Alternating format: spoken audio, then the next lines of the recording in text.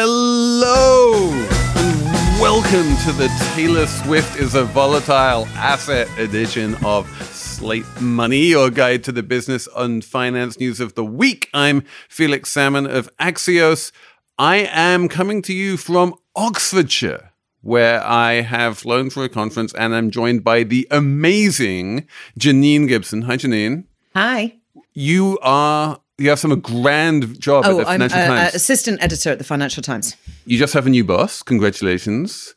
Yes. The old one hasn't left yet, so I think he would be slightly offended. January is the handover. In January, the FT2 will be taken over by a woman, just like all good institutions should be.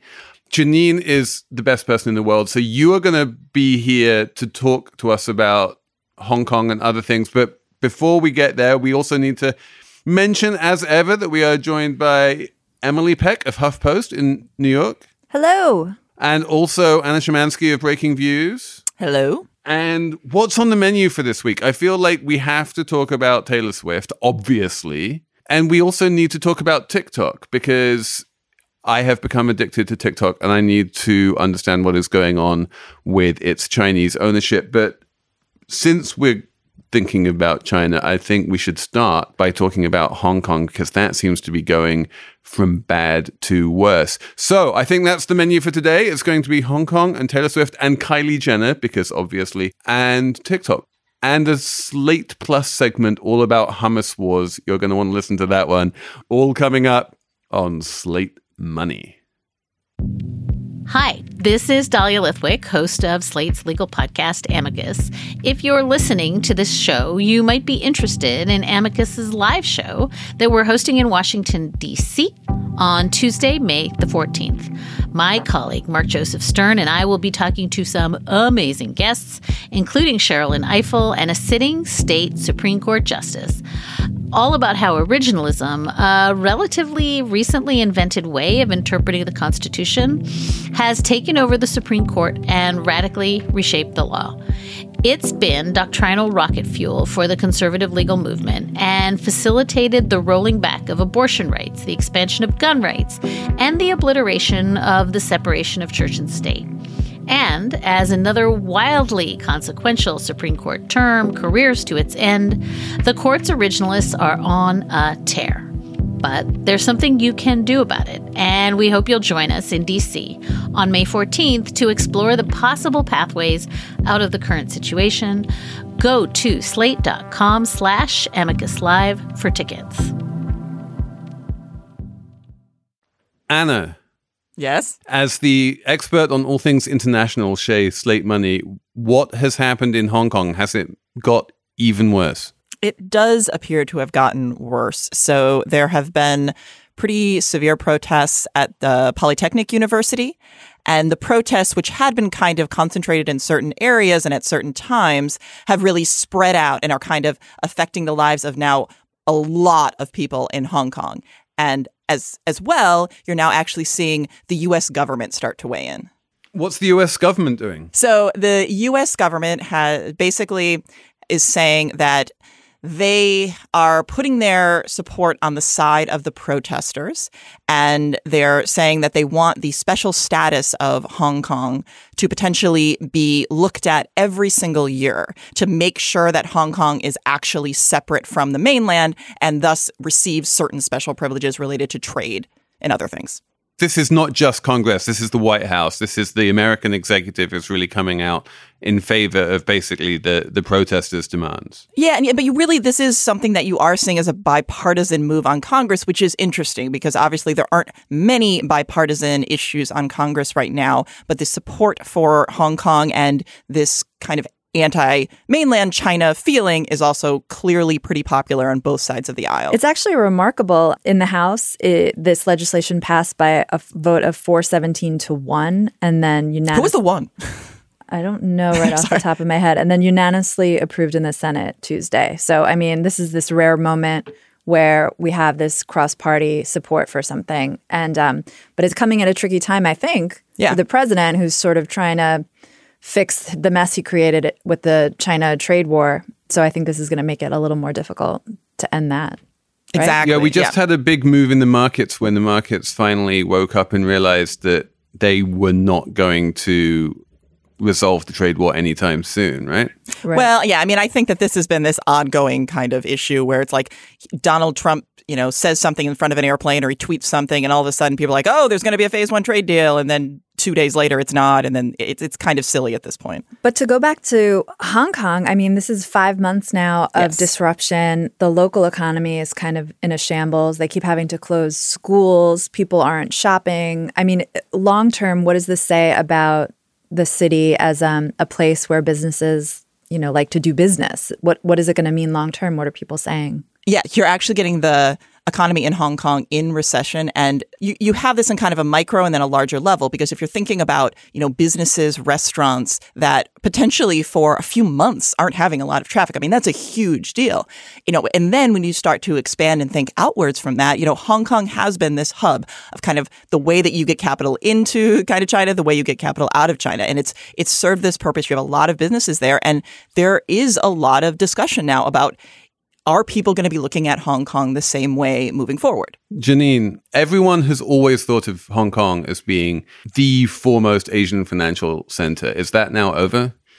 I was just listening to the conversation, thinking every conversation I have with businesses in the UK about Hong Kong ends with someone saying, it's over.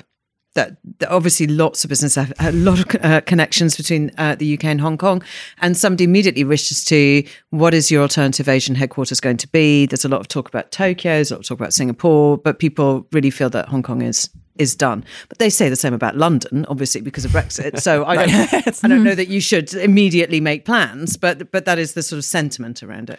And do you think that is important? Like, what are the bigger consequences beyond like a few banks moving from Hong Kong to Singapore? I don't think it is a few banks. I think a lot of people's business in that area of the world is anchored in Hong Kong. Ours is, and we're owned by a Japanese company, and our business is anchored in Hong Kong. There are huge amounts. Is Nikkei moving its business from Hong Kong? No, but I think all media bureau are thinking about what they do and looking about where they put their resources. China's so tricky anyway, so it's a real issue for everyone to think about what you're going to do. And covering the protests is exhausting and difficult, and your younger staff are very conflicted about whether they want to be part of the protest or covering the protest.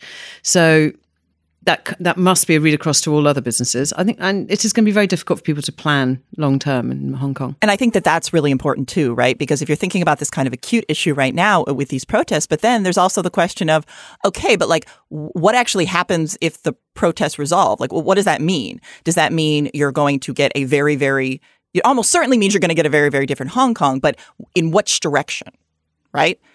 Right. I mean, I think that this is exactly everyone's thinking, which is, this ends somehow, it's only going to lead to further crackdown and more authoritarian regime in Hong Kong. That isn't, authoritarian regimes don't go, this has gone badly, let's lighten up a bit. Right. I mean, but isn't it in China's interest to lighten up a little bit? I mean, if the whole status of the city is basically in jeopardy, I mean, isn't it in China's interest to kind of back off and let Hong Kong be Hong Kong? Or am I just being idealistic and ridiculous? One country, two systems? Yeah. I don't know. I mean, I think there are two things. I mean, they don't want to give anyone else any ideas, right? So I think that is a big issue here, And when you say anyone else, you mean other like Chinese provinces? Yeah, exactly. Or in fact, people in mainland China as well. I mean, like you don't want, when you're this kind of authoritarian government, you don't want to show that you have weakness. So I think that puts Hong Kong in a very kind of dangerous position. And where does that leave the Hong Kong population? Because I feel that they have made it abundantly clear. Millions and millions of Hong Kongers have come out on the streets. Maybe they haven't all, hold themselves up in universities with Molotov cocktails, but they've made it very clear that they have no interest in being part of a communist dictatorship, that they really value their freedoms and that they have been guaranteed their freedoms at least until 2047, and they're going to fight very hard for those. They're not going to stop fighting anytime soon if they see those freedoms being eroded, right? No, I mean, I think you're right. And I think this, leads to these larger questions of as, China is becoming more and more dominant, and it's going to be harder and harder for countries to exist in this kind of liminal space between, what we perceive of as kind of the American sphere and what is increasingly becoming, the Chinese sphere. And there aren't any good answers of what's going to happen to the people in Hong Kong because, and this is obviously very much about the desire for democracy and freedom, and also does have economic realities that caused it too, right? You have issues with significant income inequality, with massive housing issues, and these issues certainly aren't going away. Granted, the price of housing is probably going to come down, but if you're having a contracting economy, that's just going to make it even harder for a lot of the young population. So it's not easy to see this ending well anytime soon. Yeah, I don't see how it can neatly resolve, but I would say again that it really would be in China's interest to cave. I don't think it shows weakness. I think it shows strength.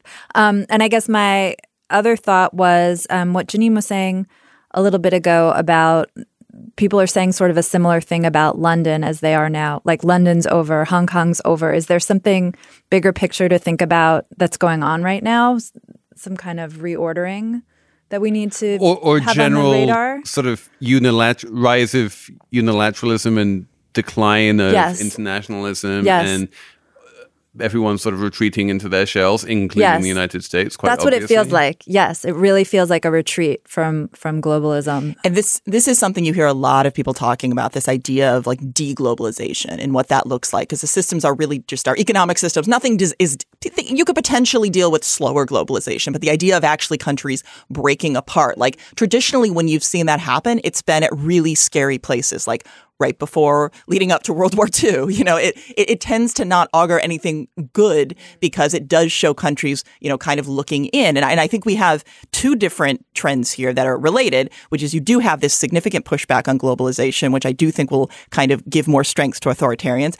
And you have this pushback against income inequality, which is getting a lot of young people in countries throughout the world essentially kind of pushing back and protesting. All of the world's major global cities have extreme income inequality, at least the ones that I can think of. It's not just Hong Kong and London, but it's also Dubai. Rio de Janeiro and But the more interesting thing, I think, layering on top of those questions, these are incredibly complex things. We've had so much of this in the UK around Brexit. Incredibly complex, detailed questions about how to unpick a 20, 30-year relationship with a European-wide community and business and infrastructure on every single level. And that responds incredibly well to a really simplistic message like take back control. So you get these three-word slogans to combat insanely complex global economic knitted together that needs to be unpicked. And you just get some guy that comes along and goes, take back control. And people respond, they flock to the simplicity of one message against the complexity of the other. And I think that's why it keeps happening again and again. We spent a lot of this morning talking about protests and why they're being mirrored around the world. And I think the response to complexity of a very simple authoritarian message is not going to slow down. No, I agree. And I do think this is, could potentially be this sign of, people talk about like that Thucydides trap, right? This idea of when you have one global power and another global power, and usually you end up having some type of conflict. And we don't know what that type of conflict is going to look like. But this could be kind of a sign of this kind of battle between these different this kind of Chinese and more U.S. and kind of Western model. Apple Card is the perfect cashback rewards credit card. You earn up to 3% daily cash on every purchase every day. That's 3% on your favorite products at Apple, 2% on all other Apple Card with Apple Pay purchases, and 1% on anything you buy with your titanium Apple Card or virtual card number. Visit apple.co/card calculator to see how much you can earn. Apple Card issued by Goldman Sachs Bank USA, Salt Lake City branch. Subject to credit approval. Terms apply. Okay, round two. Name something that's not boring. A laundry? Ooh, a book club. Computer solitaire, huh? Ah, sorry, we were looking for Chumba Casino. That's right. ChumbaCasino.com has over 100 casino-style games. Join today and play for free for your chance to redeem some serious prizes. ChumbaCasino.com. No purchase necessary. Void where prohibited by law. 18+ terms and conditions apply. See website for details. Let's talk about something lighter. I feel like after all of that bleakness about the end of democracy, we should talk about Taylor Swift. Janine, are you a fan? I'm a huge fan of Taylor Swift. Me too. Yeah. I met some people the other day who claimed that they were the ones who first approached her with a big vault of money and said, let's buy up your back catalogue. And she knocked them back. But she didn't own her back catalogue. This is the big problem here, is that her first 6 albums are not owned by Taylor Swift. Her first 6 albums were owned by a record label called Big Machine. She did not own Big Machine. Her dad owned a small chunk of it. And the guy who did own it wound up selling it to Scooter Braun, who's her arch enemy because he represents Kanye West. And now they're in a massive fight. Yes. So I'm telling you, I met the financiers who said, we approached her first and said, do you want to buy your archive? And she said, no. Wait, so what you're saying is that she had first refusal on her own masters and she said no. This is like original reporting must credit Slate Money. Yeah. Well, I mean, I'm not going on the record. It was backstage at a gig. I was in corporate hospitality. I mean, that would be a big development in this case because there's a lot of he said, she said going on. I actually think it's quite consistent. I think it's quite consistent with her position, which is an artist should automatically, through natural right, own the right to perform and play their work. They create their work, and it should be theirs. So if she didn't want to do a massively over-financed engineered deal in order to buy her catalogue and is appealing to the natural rights of artists to own their material, that seems consistent. And so then the people who did buy it were financed by Carlyle, the great private equity giant. And now she's fighting with Carlyle. And now Elizabeth Warren is siding with Taylor Swift against Carlyle because Carlyle is private equity. Anna, can any of this end well? I mean, I'm pretty sure that at the end of the day, both Carlyle and Taylor Swift will be just okay. Yeah, like, I mean, the going after Carlyle is kind of odd because, like, it's a minority stake. Like, they don't really have any control they don't really have a significant control over what happens here, right? No, but but Scooter Braun couldn't have done this deal without them. Correct, but it's done. So it's not like they can do that much now. That's what I'm saying. I mean, I understand especially now that PE funds are kind of like the new kind of goblins of finance, that I understand, putting that name out there. And then I'm also not surprised that you had Elizabeth Warren and AOC coming out and, against them. But at the end of the day, I do think this goes back to this idea that you're saying earlier that artists, almost all artists, do not own their masters. And while now you have some artists that have a lot of power, people like Taylor Swift that can negotiate new contracts with and potentially have control over their new masters, like it's a sad situation because on the one hand, you want to say like, oh, artists should have control over this, but they also sign contracts. And that's also how some of these smaller labels continue to produce their music and employ people, right? I guess the question is, if you're Carlyle and you are interested in buying Taylor Swift's masters, or buying a minority stake in Taylor Swift's masters, do you ever stop and think to yourself, wait, I'm doing this not only without her consent, but against her wishes, and that is a bad look? I don't understand how this can have come as a surprise to them. Because, Prince changed his name to a squiggle in a very similar thing back in my era. And before that, I think Queen had a row with somebody. There were certainly 2 rival versions of Queen's greatest hits in the 70s. It was a very big deal. And Paul McCartney had a huge fight with Michael Jackson when Michael Jackson bought the Beatles back catalogue. Right. And yet everybody, as Anna quite rightly points out, seems to have done just fine out of every single one of these battles. There's a whole bunch of artists clearly who do not have Taylor's clout, who are being squeezed by streaming services in these tiny, tiny, tiny returns and don't own their rights and don't have the ability to say, well, I simply won't do a medley at the next Grammys because of bad Scooter Braun. And they're properly struggling. So Taylor stands up and says, this is really bad and artists should own the intellectual copyright to their work. It is a bit like, I see it as her suing that DJ that grabbed her ass. I see it in the same way. It's not really for her. She's doing it for other people. I stand Taylor. I stand. We stand with with over here in Oxfordshire, we stand with Taylor. Emily, are you with us or are you with Anna? I mean, I'm with no one here. I mean, I think, first of all, this was not a great like Carlisle and backing Scooter Braun on this. I mean, that was dumb. Like Taylor Swift does not like, as you pointed out earlier, she despises this guy because he's, Kanye's manager. And they did that video, the famous video where there was like a Taylor Swift clone who was naked. So she hates him. So buying a label that basically only exists because they have her master recordings, I think 80% or something like 80% of Big Machine's revenues through Taylor Swift. Like that was a bad idea.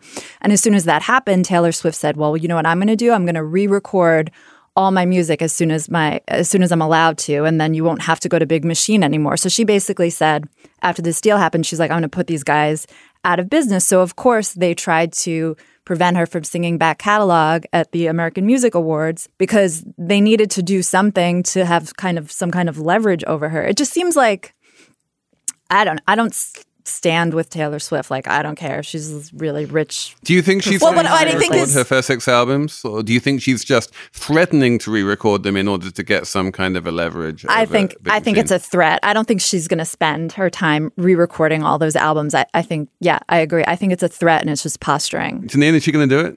I think she will.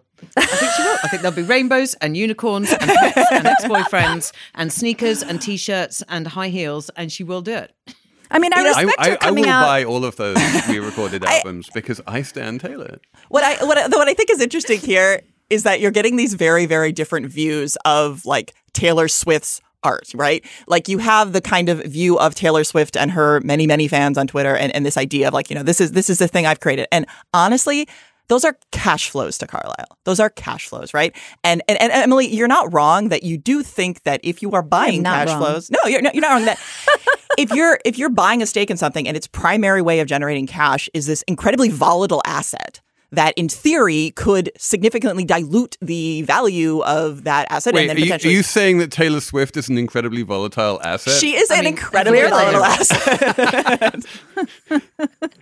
I mean, I'm sorry, Anna. She's like, continue. never. I respect her. Just read the lyrics to Blank Space. It's all in there. Oh, I forget that Felix has that whole like pop music thing. But I want to stick on this whole idea of incredibly volatile assets, Anna, because without changing the subject too much, there's this French cosmetics company called Coty that just spent $600 million buying an asset, which if there's any asset more volatile than 29-year-old Taylor Swift, it's surely 21-year-old Kylie Jenner, right? I think that they have just bought 50% of Kylie Jenner for $600 million. I think this was a move of genius on Kylie Jenner's part because I think that they are significantly overpaying for this asset. I think that you've already, I believe, started to see some sales at Kylie Cosmetics decline. I think as you are now rightly pointing out, I think the idea that she's going to be able to maintain her current popularity and that she might not just do something crazy at one point, that's a big chance you're taking. But you know what? She sold 51% of that company at a very high valuation. So good for her. And Coty was not doing very well. And now, I mean, they should rename themselves Coty with a K, right?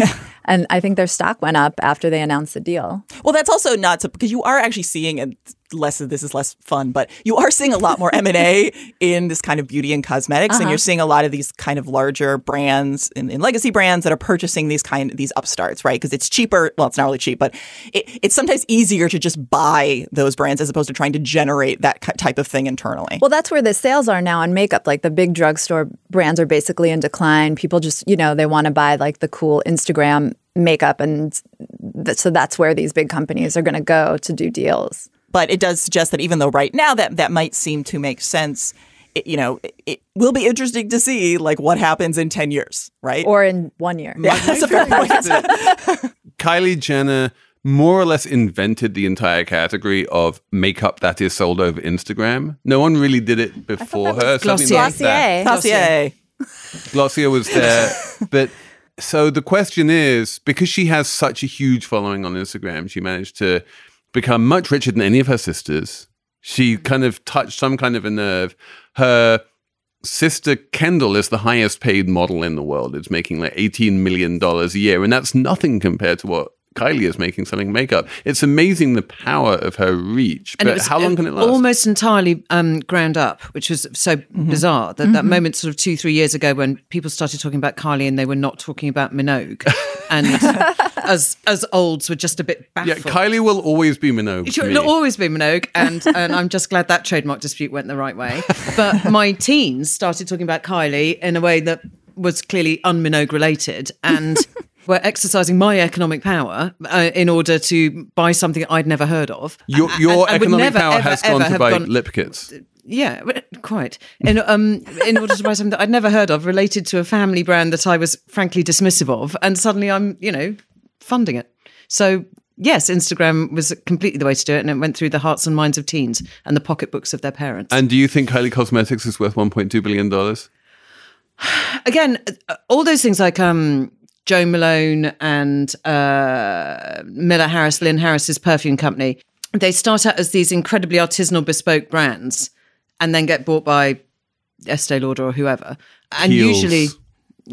usually then fall out terribly with the person. I think Eve Lom was one of the original beauty people who got burned badly by being bought out by a big firm and sort of went off to do her own thing. Interestingly, the founders are never really heard of again because their name is a brand and they can't exist aside from it. So I would be, Kylie may have to accept that her 30s are going to be very quiet. I think Kylie did this right. I think that we have seen, as you say, like we've seen names like Helmut Lang and Jill Sander get bought up, and those names then cannot be controlled by the people who were born with those names. And it's a bit weird that you can't use your own name anymore. But that's not what happened here. Kylie only sold 50% and she still runs the company, and Coty does not have control. But it's just like name. a 2-year earnout, isn't it? It's a 2-year earnout. She sold 51%. I don't know. That means. Yeah. No, but it will be interesting though, because unlike some of these other like names we're thinking of, I mean, this brand, because it was designed with these like literal images of herself that she's putting out constantly. Like, she is so tied to this brand in a way that I do think is actually different than what we've seen in the past, just because social media has changed that. And you just wonder, it's not just right? a label anymore. It's an actual person. Right. That's what we're seeing with That's a Taylor fair Swift too. She was able to go out on social media, talk directly to her fans, and like use that as leverage in a licensing dispute, essentially. Like now celebrities have this immense leverage on their own, this economic power. Well, a small number of them do. A small number of women. One of them does. Will Kylie be trying to free her lipstick in a year's time? Hello, I'm Imi Harper.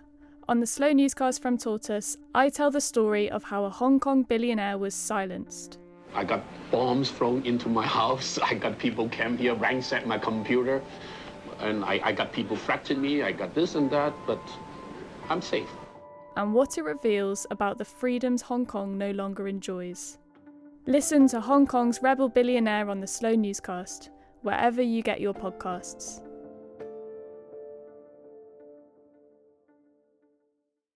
Okay, let's talk about TikTok. Because the only thing which is more popular than Kylie Jenner is TikTok. TikTok has been downloaded by 80 million Americans, and I have, 700 million people around the world, something like that. It is the most addictive app in the history of apps.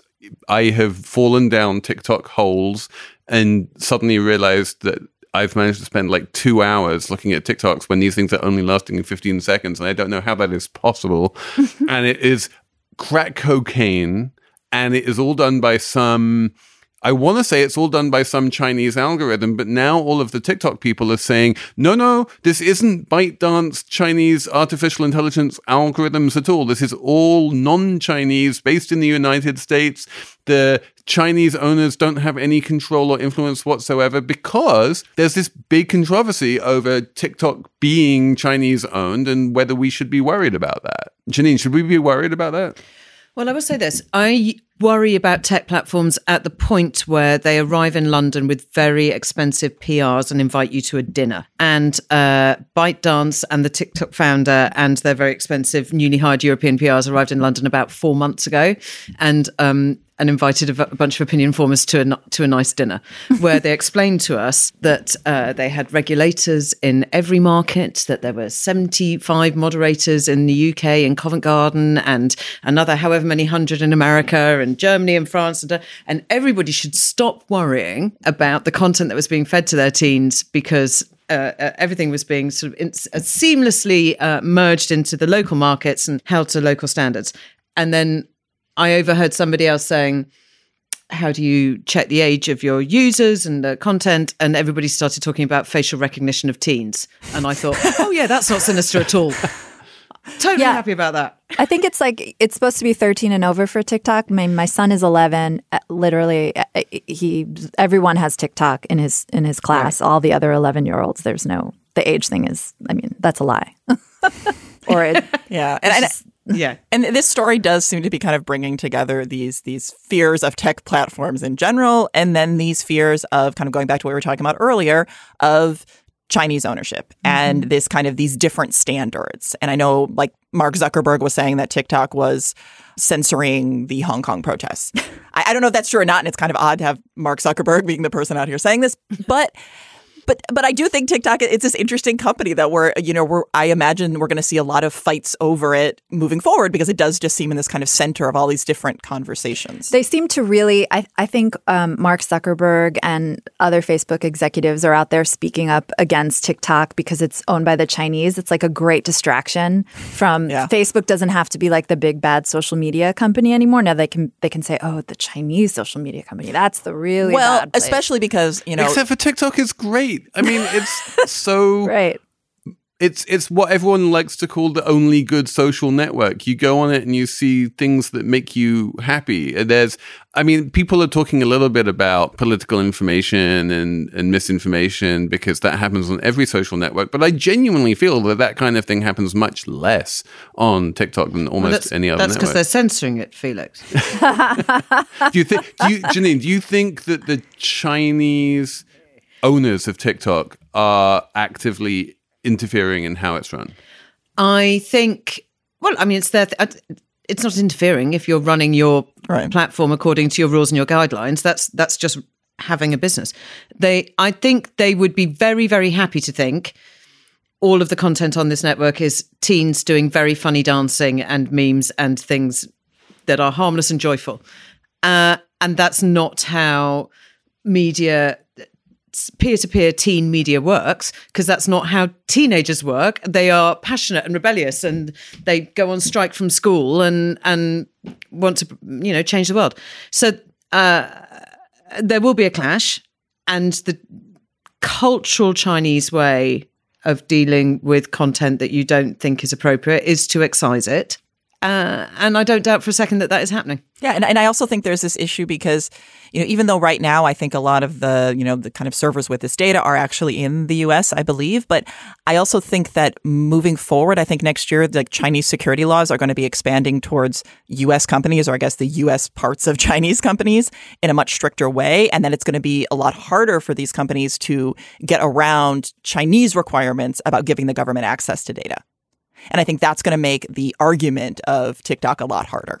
One of the ways that TikTok became big was that it bought this app called Musical.ly, which was quite big in the United States, and then it rebranded it as TikTok. But because it was an acquisition, it technically falls under the purview of CFIUS, which is the regulator in the United States, which makes sure that Chinese companies don't do acquisitions which are bad for national security. And famously, CFIUS forced a Chinese company to sell Grindr after having bought it because they thought that was a security risk. And it is entirely possible, and I would go so far as to say probable, that CFIUS will go along to ByteDance and say, you have to sell TikTok. Yeah. And I'm not sure that ByteDance is going to be too upset about this because TikTok is worth like $70 billion now or something? They bought Musical.ly for chump change. They're going to make a huge amount of money on it. Their big money-making apps in China are going to remain big money-making apps in China. And they just get to, be the victims here and walk away with $70 billion. I mean, it doesn't sound terrible, does it? and they're not going to have to carry on hiring moderators in Covent Garden, which is no tech company's idea of fun. That's not what they want. So, like Carlyle Group and Taylor Swift, they will also end up just okay. Everything's going to be fine. Victimless podcast. There are no victims except for the, Hong Kongers in Polytechnic University. Let's have a numbers round. Why not? Janine, you get to go first because you're the guest. This is very unfair on Emily, but my number of the week is $700, which is the amount per week that the Park Slope Food Co-op spends on plastic bags. There is a brilliant sort of 80,000 word piece in the New Yorker about Brooklyn's Park Slope Food Co-op, which is a perverse and fascinating institution. I urge you to read it. I could read it for the rest of my life. I mean, it will take you a significant chunk of your life to read it, but every word is golden. And the idea is that if they replace those plastic bags, and remember, these aren't plastic bags where you carry your groceries home in. These are just a little thin plastic bag which you put your grapes in. For weighing your kumquats and ugly flutes. For weighing your kumquats, exactly. If they replace those plastic bags with biodegradable bags, then that would cost $17,000 a week or something like that. Well, I mean, for a start, we'd need to discuss it over a 2-hour, 45-minute monthly council meeting. And I would need you to think about the rights of the people that made the plastic bags. I'd just like you to think about that before you make that kind of decision and consider the impact on those in the global south. And can we talk about hummus? Oh, do you remember the hummus wars? The hummus wars. The hummus wars were classic. Emily, were you part of the hummus wars ever? I was just sitting back and just enjoying the content. That's my relationship with the Park Slope Food Co-op is just purely a spectator. I'm afraid I lived in Park Slope during the hummus wars. We used to get leafleted in the streets. Emily, do you have a number which may or may not be Park Slope Food Co-op related? Well, I won't do this my Park Slope Food Co-op number. My backup number is 3 and it has nothing to do with food. That is the number of months in Democratic candidate Amy Klobuchar's paid family leave plan versus 6 months, which is the number of months off you get in Kamala Harris's paid family leave plan. And I'm talking about this because we had here in the U.S., we had the Democratic presidential debates on Wednesday night. And it was the first time this year, at least, that any candidate was asked about paid family leave, which is a big and important issue. And it was just really striking. And I'm excited about it because there were these 2 female candidates talking about their proposals. There were 4 women asking them questions in the debate on Wednesday night. And it was just, I think, a very significant moment in sort of for progress, in a sense. Agreed. My number is $26 billion, which is the amount of money that Charles Schwab is reportedly wanting to pay for TD Ameritrade. These are 2 online brokerages which have both recently slashed their commissions to 0. And judging by the $26 billion purchase price of TD Ameritrade, this doesn't seem to have hurt either of their values much, if at all. I think that's not overly surprising because I feel like in this kind of new zero commission world, you're going to need scale, right? And so I think you're probably, I would imagine this is going to be the first of a lot of these kind of consolidation in the industry. Anna, you get to have the last number. I will. So mine is 77 cents. So that would be the price on the Ecuadorian 2028 bonds. So they hit a record low this week. But they're still higher than the 70 cents on the WeWork 2025. That is a very fair point. So basically, and it was a pretty significant fall in the price of the bonds after this reform bill didn't go through. And I guess I just think it's interesting, partly because I think Ecuador is interesting, but also because part of the reason that people were really opposed to this tax reform was because it was seen as being connected with the IMF. And it just seems like increasingly in Latin America, even though countries often still need to go to the IMF, the very act of going to them then completely eliminates the political capital of that politician and makes it impossible for them to push through the reforms mandated by the IMF, which seems like a problem. So maybe the IMF needs to rebrand. Out with it. Yeah. If you had to choose an Ecuador bond or a WeWork bond, which one would you choose? Oh, Ecuador. 100%. Definitely Ecuador. Definitely Ecuador. No one is long WeWork. No one's at Slate Money. Okay, I think that's it for us this week. Our amazing transatlantic edition of Slate Money. Many thanks to not only Jasmine Molly, but also Kevin Bobby here in the UK for helping put this whole show together. And especially many thanks to Janine Gibson for wrapping up warm in the cabin number 5 in Oxfordshire to record this. Many thanks to you guys for listening. Our email, as ever, is slatemoney@slate.com. And we will talk to you next week on Slate Money.